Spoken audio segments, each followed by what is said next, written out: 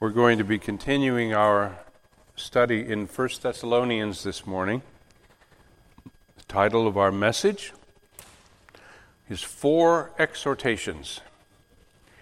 And for those who are going to be keeping track of the key word, the word is exhortations. And so every time I say that word, I want the kids and anybody else who wants to participate to make a little tally mark. Try to keep track of how many times that word is uttered during this sermon, and come up and tell me how many you counted after the sermon. I'd love to hear your report on that, okay?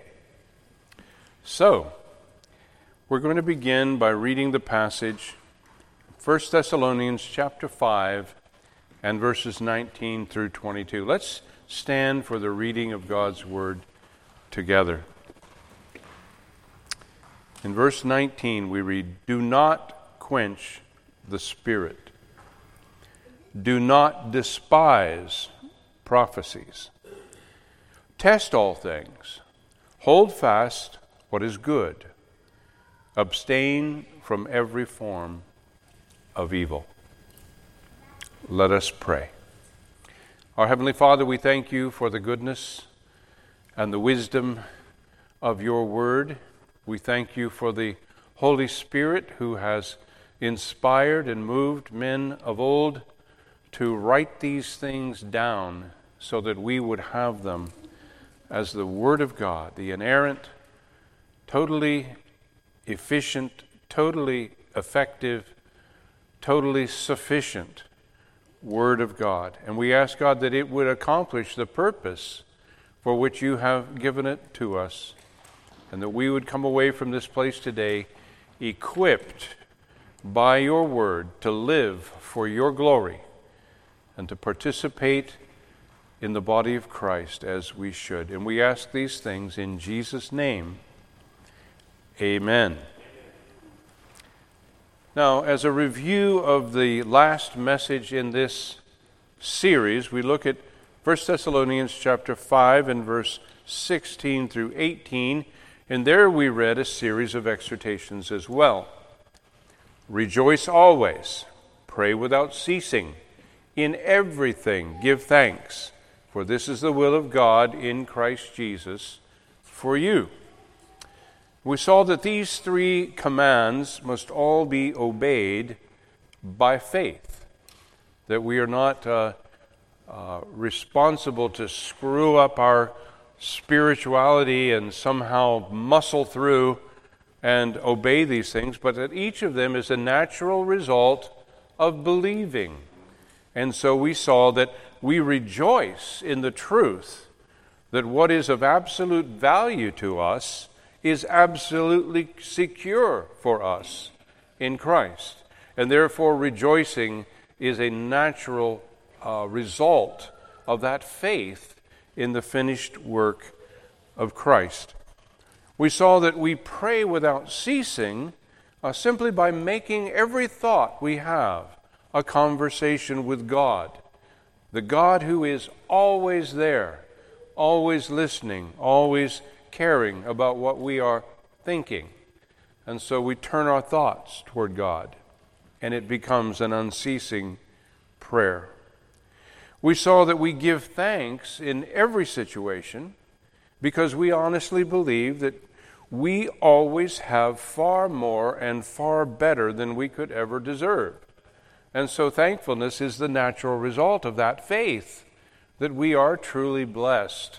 Even going through the hardest of times, we know that these other things are true, and therefore we can still be thankful. And so we not only walk by faith, we also rejoice by faith. We pray by faith. We give thanks to God by faith. All of these things are the working out of the faith that we have in God through Christ. And so now we turn to 4 additional exhortations.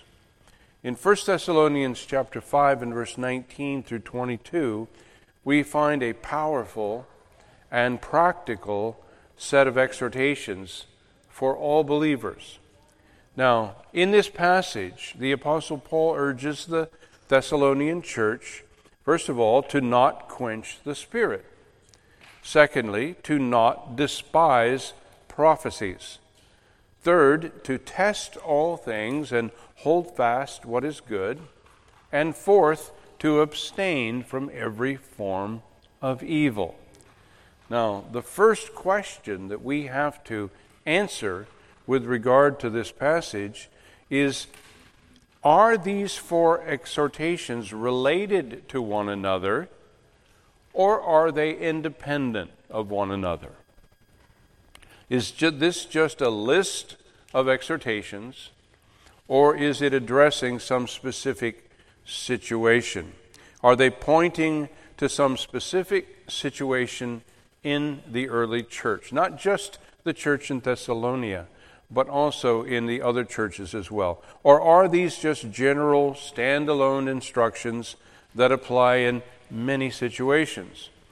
Now, the reason that that's important to answer is that as we explore the meaning of each command, it's going to be affected by our confidence that these are either separate commands or that they are a set of commands that all relate to one another in a particular situation.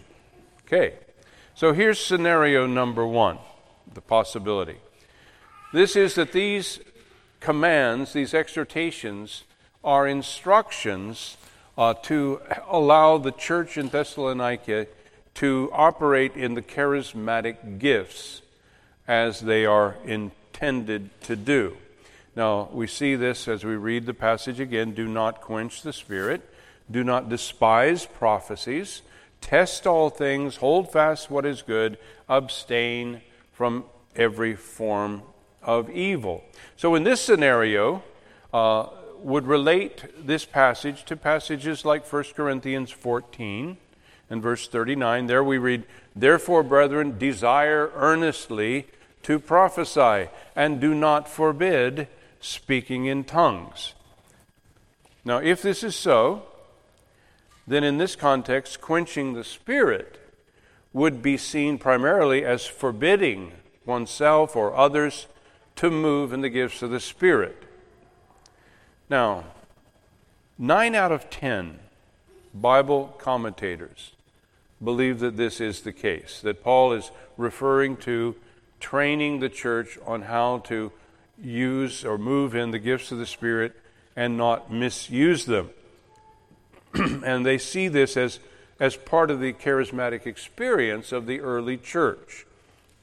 Now, I want to emphasize, regardless of whether we believe that these gifts continue today or that they have ceased to operate in the past, in the first century, we can still look at what Paul says to them in that context at that time and get a sense of what's going on, whether it continues to happen today or not.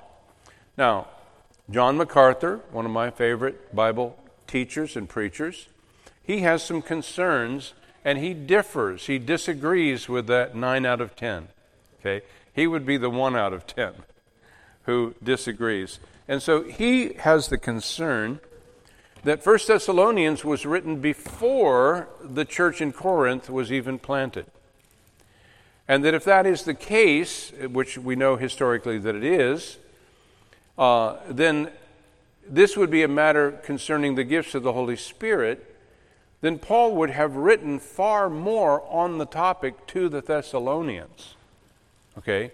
He wouldn't just give them a toss off of a few exhortations and walk away from this issue if this was in fact intended to be equipping the saints for the work of the ministry of moving in the gifts of the Spirit. So MacArthur feels that these passages are a list of generally applicable exhortations. They don't have to be seen as a set. They don't have to be seen as dealing with a particular issue. Okay? Now, I'm concerned that MacArthur's position overlooks the fact that Paul would very likely have provided all of that instruction while he was still with them. And the reason that I am taking that position is that if these gifts were operating among the Thessalonians as they did in all of the other churches, then he would have taught about their use. And so now he is simply reminding them of things that he's already taught them while he was with them. Now, if we say, well, he was only with them for a short time. Yes, but did they receive the Holy Spirit? Were they moving in these gifts of the Spirit, which was obviously happening in the book of Acts constantly?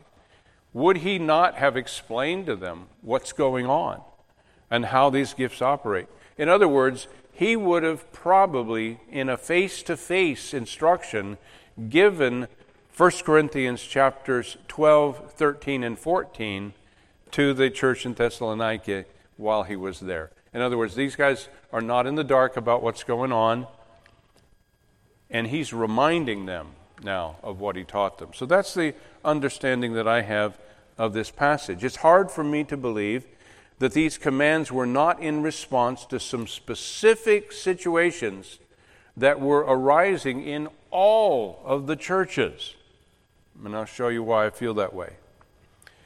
Now, the second scenario, and this is the one that John MacArthur sees as being the more accurate of the two, is that this is an issue of quenching the Spirit that is accomplished by grieving the Spirit.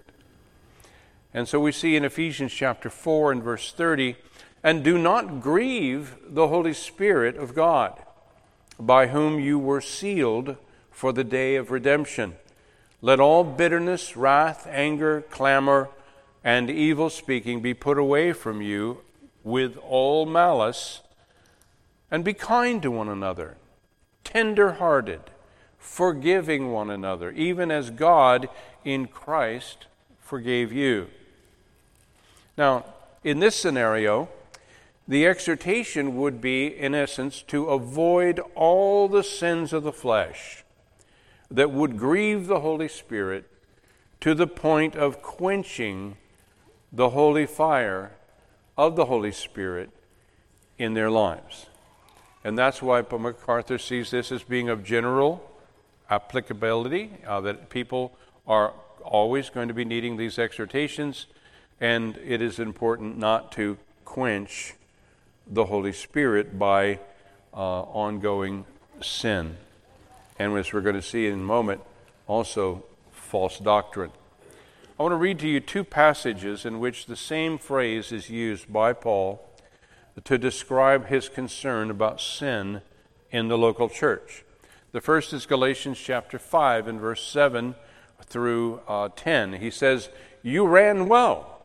Who hindered you from obeying the truth? This persuasion does not come from him who calls you. A little leaven leavens the whole lump. I have confidence in you, in the Lord, that you have no other mind." And this in the context is regarding trusting in religious works like circumcision. "But he who troubles you shall bear his judgment, whoever he is." So Paul is saying here that a little bit of sin in the church has this tendency to spread in the church. And he uses the analogy of leaven or yeast in a lump of dough. You can't just put a little bit of leaven in a lump of dough and expect it to stay where you put it. It begins to permeate the entire lump of dough. Now he uses the same analogy in 1 Corinthians 5 verse 6, where he says, "Your glorying is not good.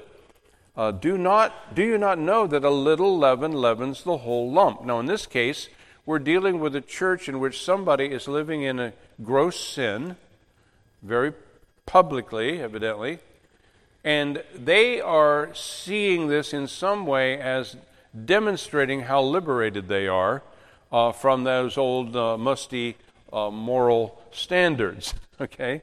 That they're in Christ now. And there's, as Paul has written, there's no condemnation to those who are in Christ. So they've just misunderstood what it means to be redeemed and no longer under the law, they're treating this gross sin as though it's no big deal, and in fact, kind of glorying in it and saying, see, we're free from those old laws. And Paul's saying, no, you misunderstand.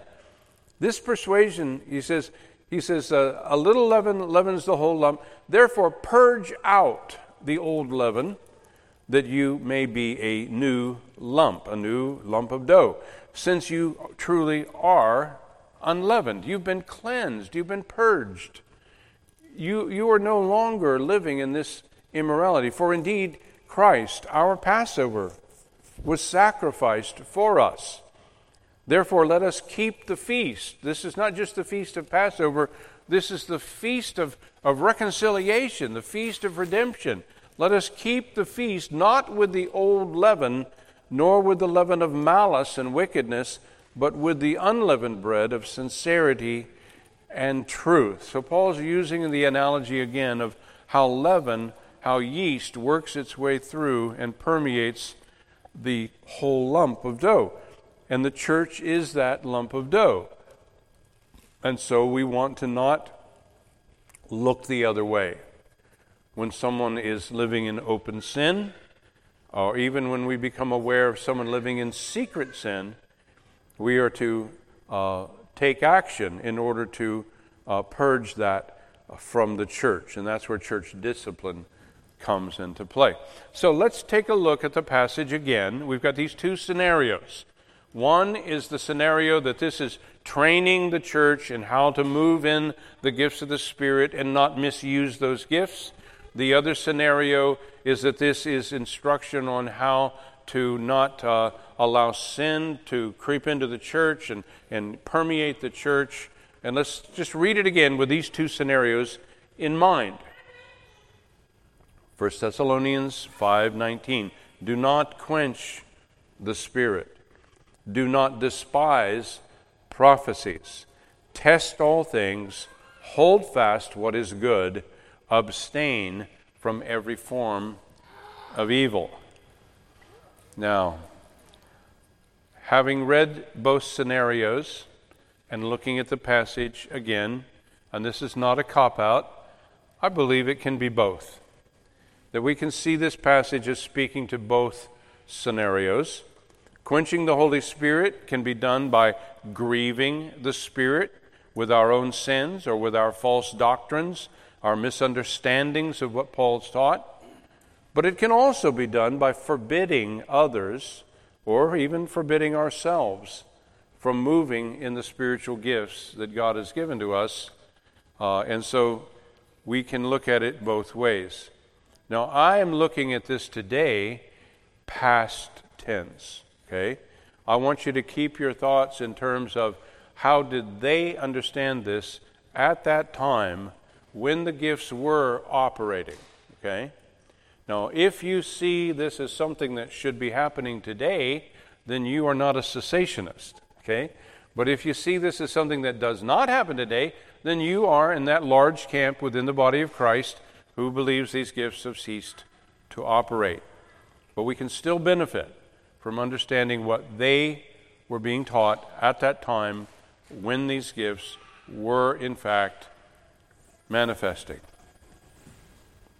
So evidently, the gift of tongues and of prophecy were already starting to annoy church leaders in the first century.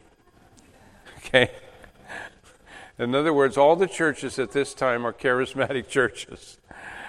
And that's not comfortable for those who are Bible scholars. So, otherwise, Paul wouldn't have to write, do not forbid speaking in tongues. He wouldn't even have to say that if somebody out there wasn't trying to say, stop that.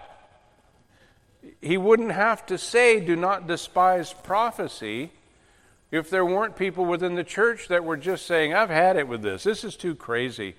You know, I don't want this. Stop that, right? I don't want to listen to that prophecy.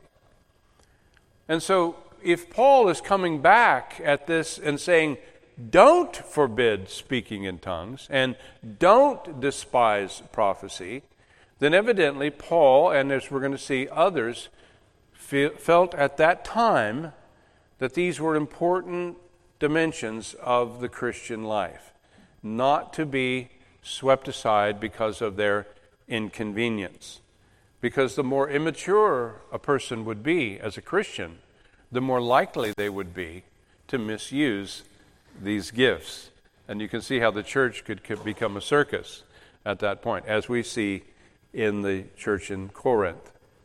So let's go back for a moment and take another look at who is the Holy Spirit and what does he do. First of all, he's not a thing. Okay, he's not the force. Okay, he's not some kind of a influence. He is a person, the person of the Holy Spirit. In John chapter 15 and verse 26, Jesus says, "But when the Helper comes," and it's obvious in the context that this is the Holy Spirit, "when the Helper comes, whom I shall send to you from the Father, the Spirit of truth, who proceeds from the Father, he will testify of me." He, not it. He will testify of me. In John 16 and verse 12, "I still have many things to say to you, but you cannot bear them now." For example, telling this group of Jewish men, "Oh, by the way, we're going to be letting all the Gentiles into the church." Okay? You remember how Peter choked on that one, right? He said, "No way, Lord." Peter had a way of saying, "No way, Lord." That's a contradiction in terms. If he's Lord, you don't say, "No way." Well, it took a while for these Jewish men to come to grips with the fact that God has a purpose and a plan for the gospel to reach all the nations of the earth, and that there will be people from every tongue and tribe and nation worshiping together, and that Peter is supposed to just rise, kill, and eat, right?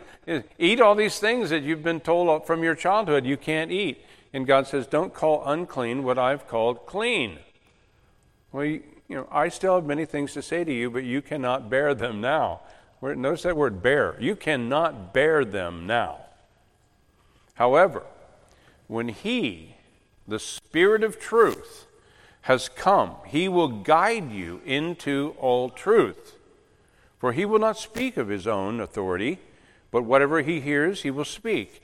And he will tell you things to come. That's where prophecy, the predictive prophecy, comes into play. He will tell you of things to come, things that haven't happened yet, but that will happen at some point in the future. And he will glorify me.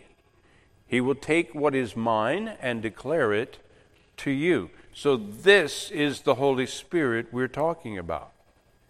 This is the person, the third person of the Trinity. Now, the Holy Spirit illuminates the minds of those who trust in Christ. I don't think anyone would say that that has ceased to happen. That is still something that the Holy Spirit does in our lives today. The Holy Spirit is the better alternative to Christ's physical presence. Jesus said, "It's good for you that I go away, because if I go away, I will send the Holy Spirit."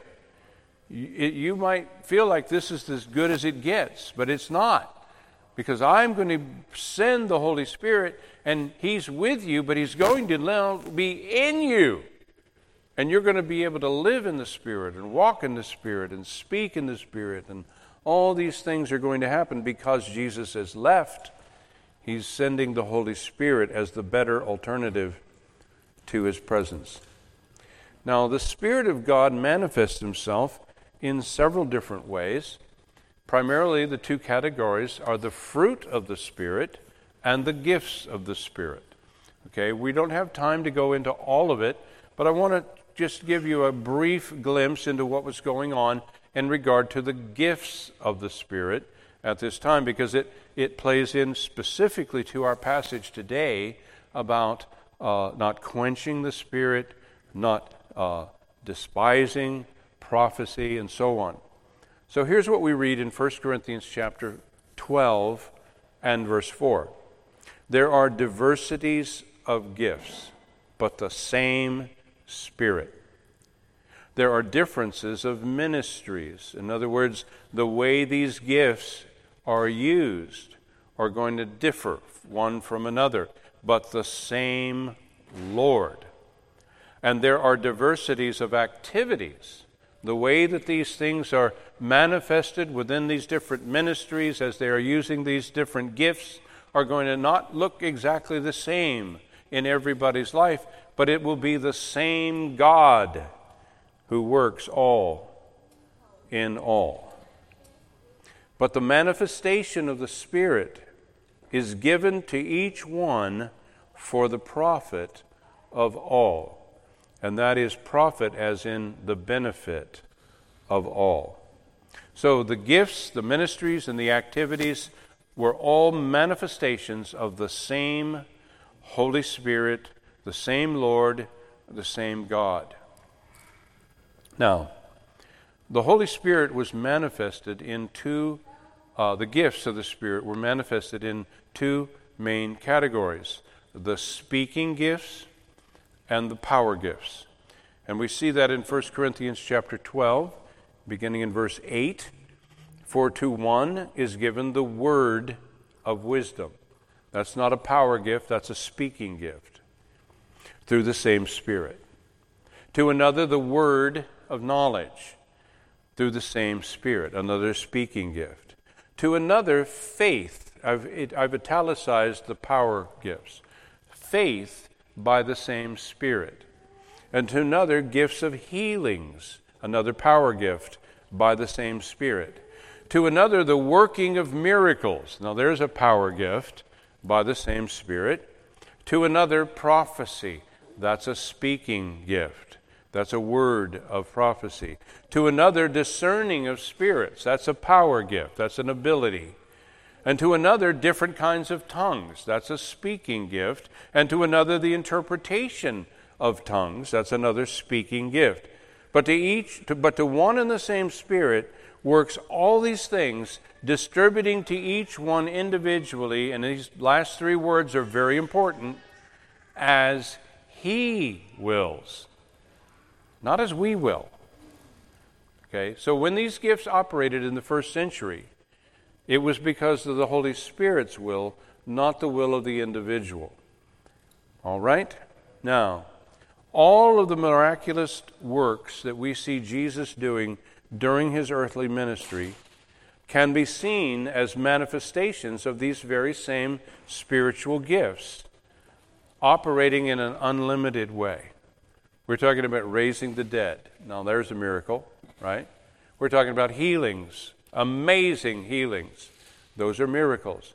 So there's nothing in this list that we cannot find happening in the life of Jesus as he serves, obeying his Father, moving in the power of the Holy Spirit without limitation. That is what he's doing. He is a man. He's God, but he's operating as a man who is full of the Holy Spirit, and he's ministering to the needs of people around him as he goes. So this is why Jesus could tell his disciples that they would do the same works as he did, and even greater works than these, because he's going to the Father. He says, "Most assuredly I say to you, he who believes in me, the works that I do, he will do also, and greater works than these he will do, because I go to my Father." So what we see happening is, as the Holy Spirit comes upon the church on the day of Pentecost, and I just want to make the observation that when you read the first chapter of Acts, Peter is using Scripture in ways you would never get away with in seminary. Okay, and they're picking somebody to be somebody to take the place of Judas Iscariot in a way that is just kind of okay. It sounds like a committee, right? We don't know what to do. We're waiting for God to pour out His Spirit, and we were told to wait here. So, hey, let's choose somebody to take Judas's place. But when the Holy Spirit comes on the day of Pentecost, Peter is a different guy. His preaching is different. His confidence is different, right?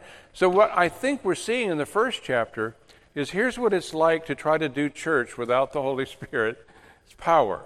And now here's chapter 2. Here's what it looks like when you're doing church with the Holy Spirit's power. And from that point on, you're doing church with the Holy Spirit's power in the first century.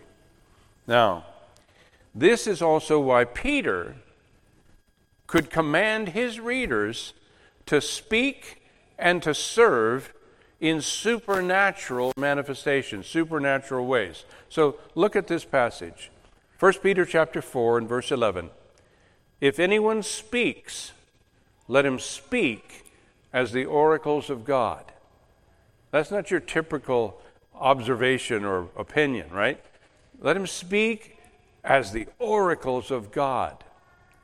If anyone ministers, let him do it with the ability which God supplies. Do you see the two categories there? There's the speaking and there's the acting, the action. And why do we do this?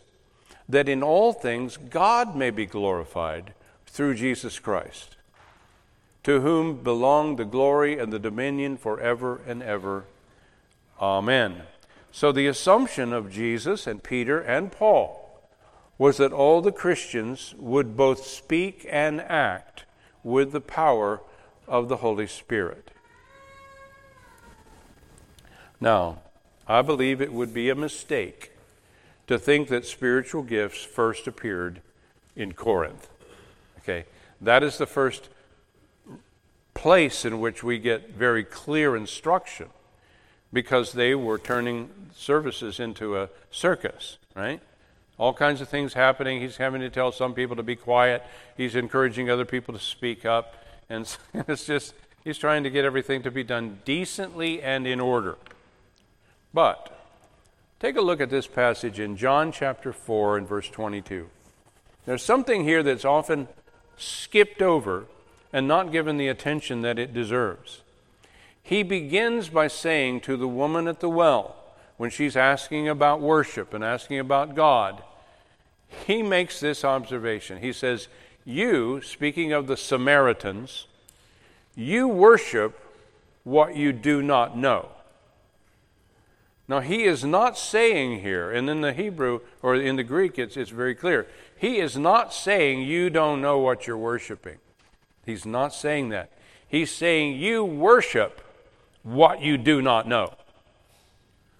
And then he says, we know what we worship.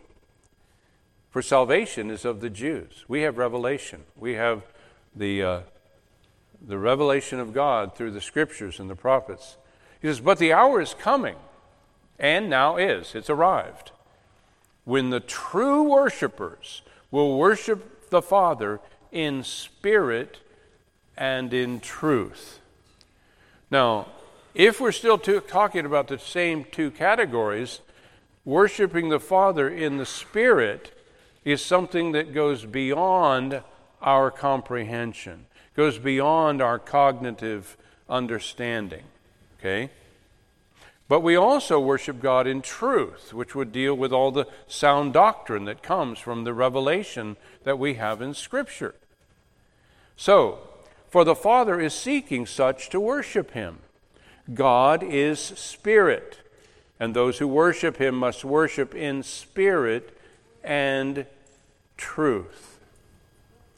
So evidently, worshiping what you do not know corresponds to being in the Spirit, as opposed to knowing what you worship, which would correspond to the truth. So we have spirit and truth.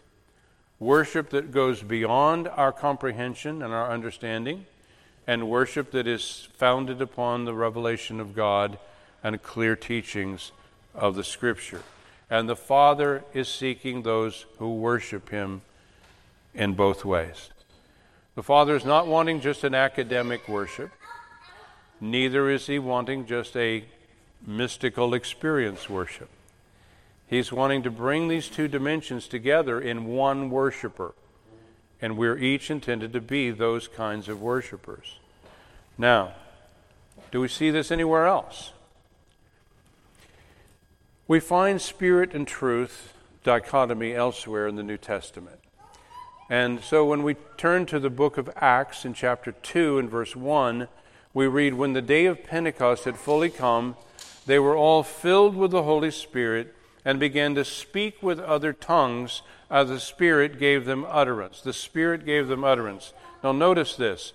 And those who were hearing them in Acts 2 verse 8, it says, "And how is it that we hear each in our own language, speaking in our own tongues the wonderful works of God?"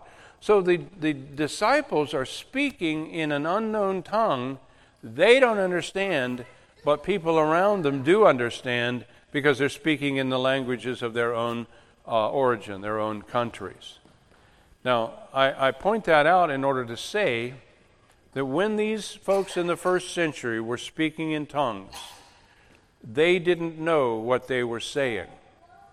That's part of why Paul says we don't know what to pray, but the Spirit gives us, utterings with groanings that cannot be vocalized. So the Holy Spirit's praying on our behalf, and we don't understand what He's saying, but we know He's praying on our behalf in ways that go beyond our comprehension. Okay? Now, take a look at this. In 1 Corinthians chapter 14 and verse 14, "For if I pray in a tongue, my spirit prays, but my understanding is unfruitful." Do you see that? I'm praying in my spirit and I don't understand. There's no understanding going on here. So what is the conclusion, Paul writes? "I will pray with my spirit, and I will also pray with the understanding. I will sing with the Spirit, and I will also sing with the understanding." Do you see the dichotomy there? Spirit and truth. Spirit and truth. I don't want to walk away from the truth and just become this crazy charismatic. I don't want to walk away from the Spirit and become just cold and academic. God is seeking those who worship Him in spirit and in truth. And so our spirit is edified even though our understanding is unfruitful, and our mind is edified, and this is not necessarily going to be something that is a great spiritual experience. We need both Calvin and who could we plug in there for the other guy? I won't even try. Let's just move on. Evidently, worshiping, praying, and singing in the Spirit was done without understanding. This may be what Jesus meant when He referred to the Samaritans as actively worshiping what you do not know. When you look into what the Samaritans were doing, they were mystical.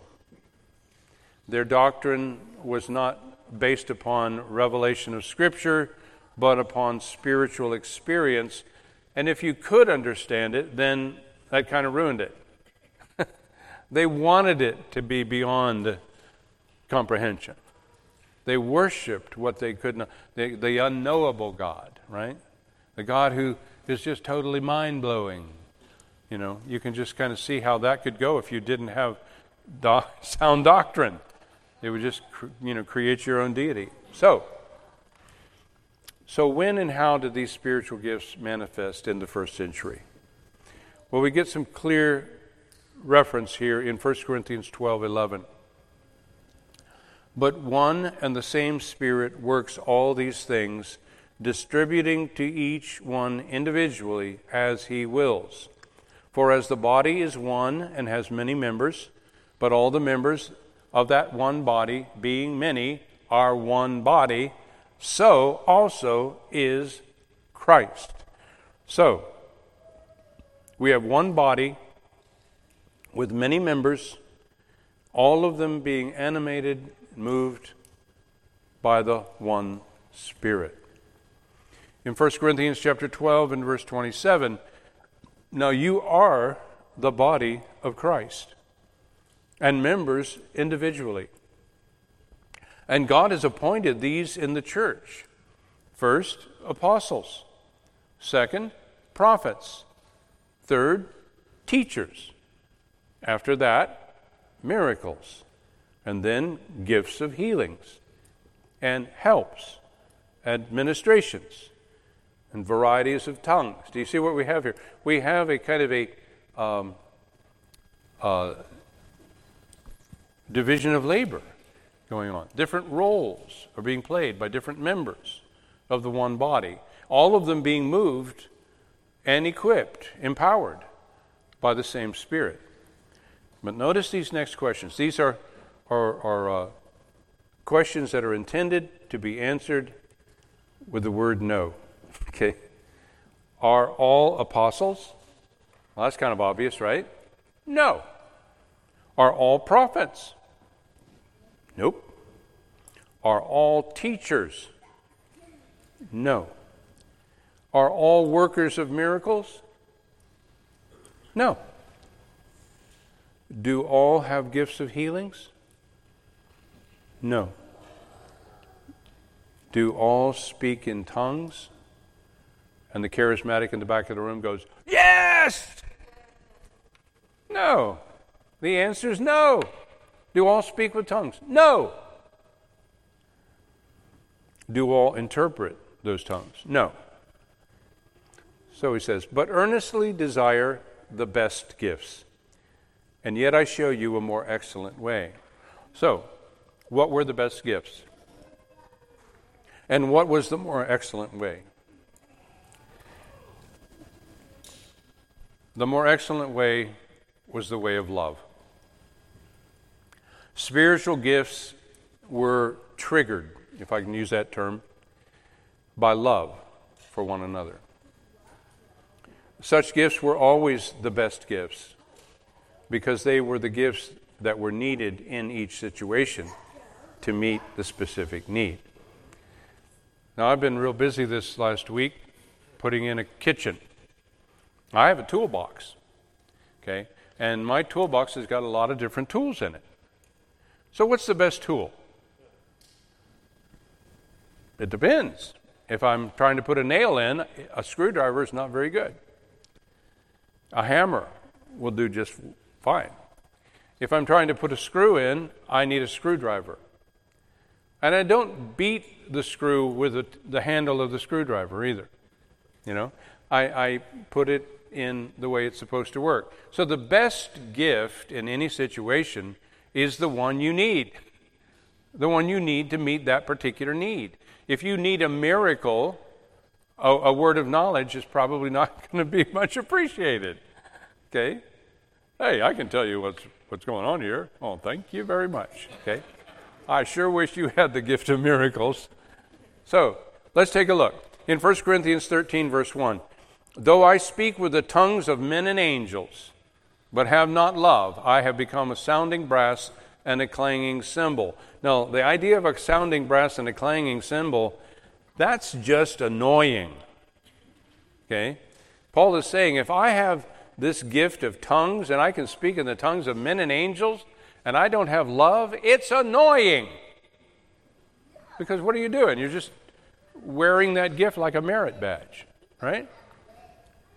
And then he says, and though I have the gift of prophecy and understand all mysteries and all knowledge, and though I have all faith, so that I could remove mountains, which is the analogy for having great faith. Jesus said, if you have faith, you can remove mountains.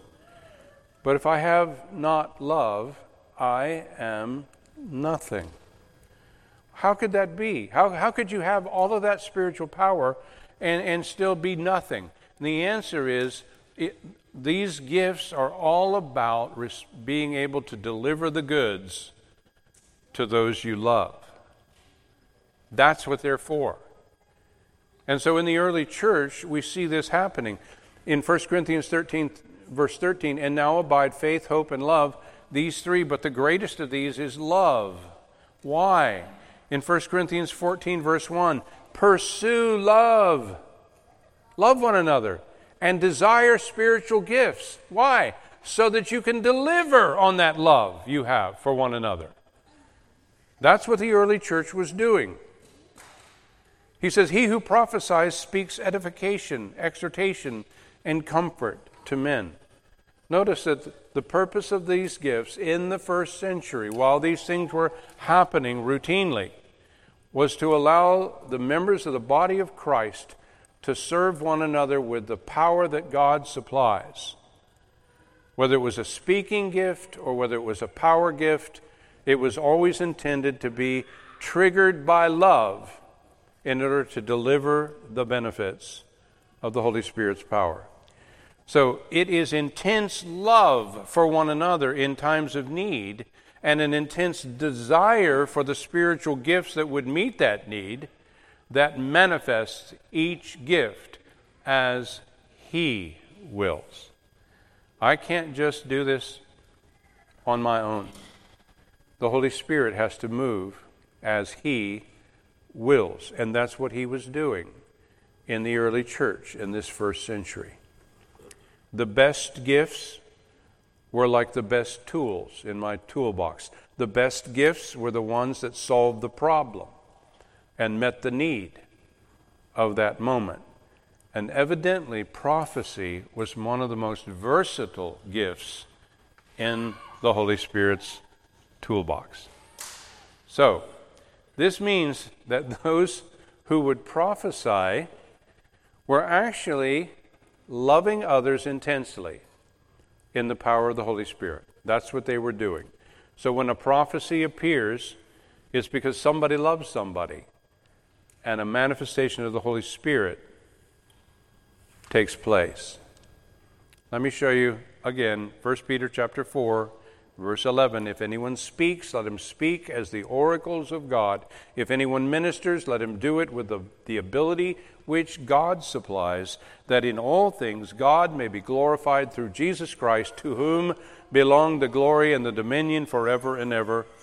Amen. Now I want you to imagine what it must have been like for these early Christians to have every word and every attempt to minister actually be a manifestation of a gift of the Holy Spirit.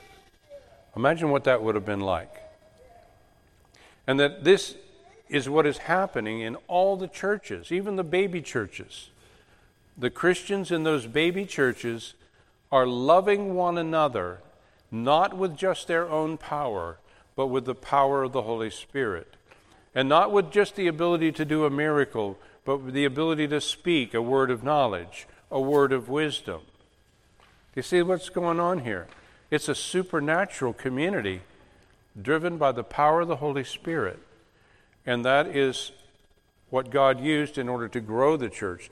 And it's not just in the church in Corinth where the gifts were being misused. That was the occasion for Paul to clarify what this is all about. And that's why 1 Corinthians 13 is in the middle of 1 Corinthians 12 and 1 Corinthians 14.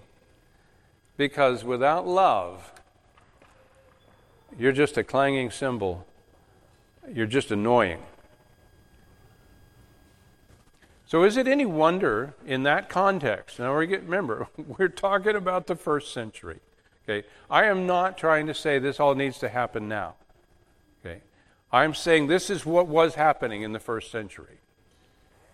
Is it any wonder that Paul would command them to not despise prophesying? If prophesying was an expression of somebody who loved you so much and they wanted to help you so badly that the Holy Spirit would give them something to say to you that was more than just their own personal opinion. 1 Thessalonians 5, verse 19, do not quench the Spirit. I know this can get annoying when you've got baby Christians who want to fix your life with power tools. Okay, do not despise prophesying. Don't neglect this. Don't ignore this. Test all things. Yeah, there's going to be some stuff in there that's not right. Test all things. Hold fast what is good. Because this baby Christian with a power tool is trying to help you. Abstain from every form of evil. Some of these things that are said and done might actually be dangerous. I believe God wants you to sell your home and move to Corinth, right? We need to stop and think about that for a moment. So when someone loves someone enough to want to bless them with a word from the Lord, they might not have been mature enough in what they said and did, but at least they were trying to be used by God to bless others. Now, in such cases, one would kindly receive those efforts, first by testing whatever is said. This is where the phrase comes, eating the meat and spitting out the bones, right? Don't swallow everything somebody says. Secondly, one would abstain from every form of evil by not accepting whatever was known to be harmful or dangerous or foolish or unwise or any of that, regardless of how well-intentioned the speaker might be. Now, I want you to realize you don't have to be charismatic to make some of these mistakes. Okay?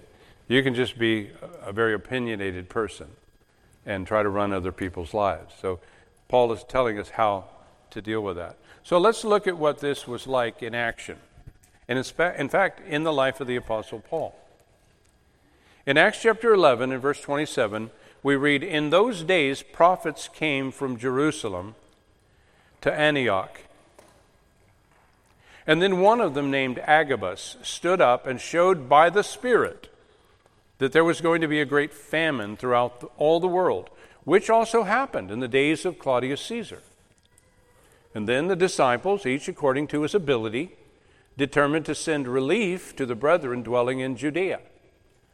This they also did, and they sent it to the elders there by the hands of Barnabas and Saul, who would eventually become Paul, the Apostle Paul.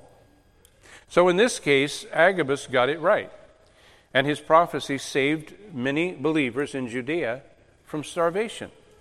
So yay for Agabus. The guy delivered. He loved God's church, he loved God's people, and the Holy Spirit gave him a prophecy that was actually a predictive prophecy. As Jesus said, he will tell you of things to come, and that's what he did for Agabus. But Agabus could also be annoying. And so a little later we get this. In Acts chapter 21 and verse 10, "And as we stayed many days," he's staying here in the home of Philip the evangelist, by the way, in Caesarea.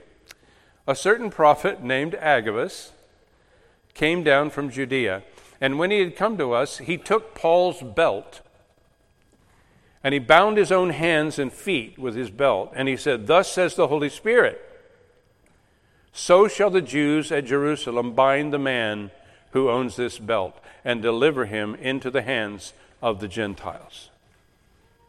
Now, when we heard these things, both we and those that in that place pleaded with him not to go up to Jerusalem. We assumed, since Agabus has got a track record of being right, that Paul shouldn't go to Jerusalem. And then Paul answered, "What do you mean by weeping and breaking my heart? For I am ready not only to be bound, but also to die at Jerusalem for the name of the Lord Jesus." So when he could not be persuaded, we ceased, saying, "The will of the Lord be done." Okay, Paul, it's your life. You see, Agabus was not telling Paul anything he didn't already know. Having Agabus show up and give this prophecy just got everybody in an uproar. He was telling everybody this is going to happen. But as it turns out, Agabus was not quite right. In fact, he was substantially wrong. It was like the Holy Spirit handed him a photograph. And he sees a photograph of Jews rioting and Roman soldiers on horses and the Apostle Paul bound. And so Agabus jumped to the conclusion that the Jews had captured Paul and turned him over to the Romans. So let's read the passage. And it's in the same chapter. So we know that they didn't say, "Oh, maybe we need to fix that because, that doesn't make Agabus look very good." But let's take a look at what actually happened. So the prophecy was, "So the Jews at Jerusalem bind the man who owns this belt and deliver him into the hands of the Gentiles." Here's what happened. "And the Jews from Asia, seeing Paul in the temple, stirred up the whole crowd and laid hands on him, crying out, 'Men of Israel, help! This is the man who teaches all men everywhere against the people, the law, and this place. And furthermore, he has brought Greeks into the temple and has defiled this holy place.'" Now the fact is they were not Greeks, but they didn't know that. They thought that they were the other guys that Paul had been with later or earlier. So, all the city, that's all of Jerusalem, was disturbed. And the people ran together, and they seized Paul, and they dragged him out. Now, as they were seeking to kill him, news came to the commander of the garrison. And when they saw the commander and the soldiers, they stopped beating Paul. So the crowd stops beating Paul because they see the Roman soldiers coming. And then the commander commanded him to be bound with chains. The commander commanded him to be bound with chains, and he commanded him to be taken into the barracks, carried by the soldiers because of the violence of the mob. The Romans rescued Paul from the Jews. The Jews didn't turn Paul over to the Romans. The Romans rescued. That's a pretty big detail. So, should we take Agabus out and stone him for being a false prophet? No. Because you see, New Testament prophecy is not held to the same standard as Old Testament prophecy. It is clearly a different thing to prophesy in the New Testament than it was to say, "Thus saith the Lord," under the Old Testament law. With the outpouring of the Holy Spirit, New Testament prophecy was something that Paul and Peter would like to see everyone participate in, even as a baby Christian. Because it's not them, it's the Holy Spirit. In Acts chapter 2, verse 16, we read, "But this is what was spoken by the prophet Joel. And it will come to pass in the last days, says God, that I will pour out my Spirit on all flesh. Your sons and your daughters shall prophesy." Even the 4 daughters of Philip the evangelist, we're told, prophesied. And by the way, that's when Agabus showed up and came down from Judea. I think it's interesting how all these things kind of tie together. So we've got 4 daughters who prophesied. They didn't prophesy that Paul was going to be arrested in Jerusalem, but Agabus did. So what was the New Testament version of prophecy? New Testament prophecy was for edification. Paul writes in 1 Corinthians 14:1, "Pursue love and desire spiritual gifts, but especially that you may prophesy. For he who speaks in a tongue does not speak to men, but to God." Remember, they heard them speaking the wonderful works of God on the day of Pentecost. They're speaking to God, not to men. So what would an interpretation of a tongue be? It wouldn't be, "Thus saith the Lord," speaking to us. It would be the interpretation of praise and worship and prayer, because it's directed toward God. You don't hear the charismatics mention that very often. But notice what he goes on to say. He says, "For he who speaks in a tongue does not speak to men, but to God. For no one understands him." He doesn't even understand himself. "However, in the Spirit he speaks mysteries. But he who prophesies speaks edification and exhortation and comfort to men." A prophecy would speak to others rather than speaking to God. Paul writes, "I wish you all spoke with tongues, but even more that you prophesied. For he who prophesies is greater than the one who speaks with tongues, unless indeed he interprets, that the church may receive edification." The whole purpose of these gifts is to build up the church. They are not merit badges. They are not signs of spiritual maturity. They are gifts. If I give a chainsaw to a 5-year-old, just think of the damage that could be done. And in a very real sense, that's what we have. The Holy Spirit gives power tools to baby Christians. And it's the responsibility of the elders of the church to help those baby Christians grow up and use those powerful gifts as they were intended to be used. And so in the early church, this is what we see happening. In 1 Corinthians 14:39, "Therefore, brethren, desire earnestly to prophesy, and do not forbid to speak with tongues. As much of a hassle as it is, as much of a headache it is, as much trouble as it causes, don't shut it down, Paul says, any more than you would want to shut down these kids and make them stop playing and experimenting and learning and growing, right? The church is intended to be a safe place for the people in the church to learn how to move in the power of the Holy Spirit.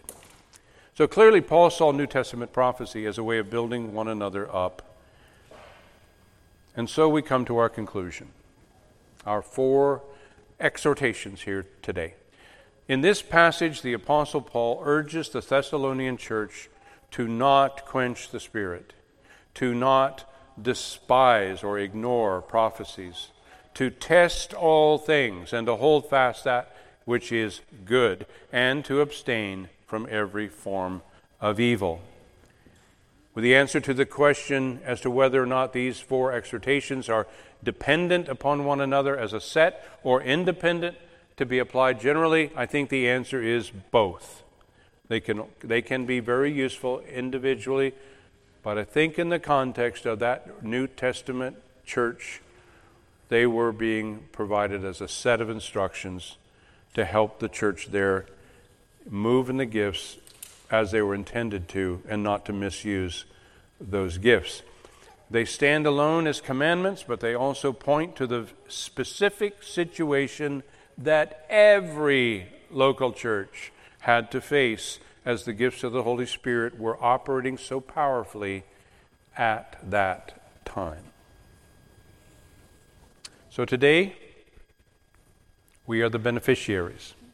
We benefit from the instruction that they received, and whether or not we believe that the gifts of the Spirit continue to operate today, we would do well to meditate upon this passage and to understand what was going on in those early years of the church when the Holy Spirit was moving so clearly and openly in power. Let's pray. Lord Jesus, be glorified in this. Open our eyes to see the wonders of your word. As we meditate upon this passage, Lord, may you instruct us as to how we can apply each exhortation in our own circumstances. Lord, we want to be a church that honors you and glorifies you. So teach us, Lord, how to do that, and we ask it in Jesus' name.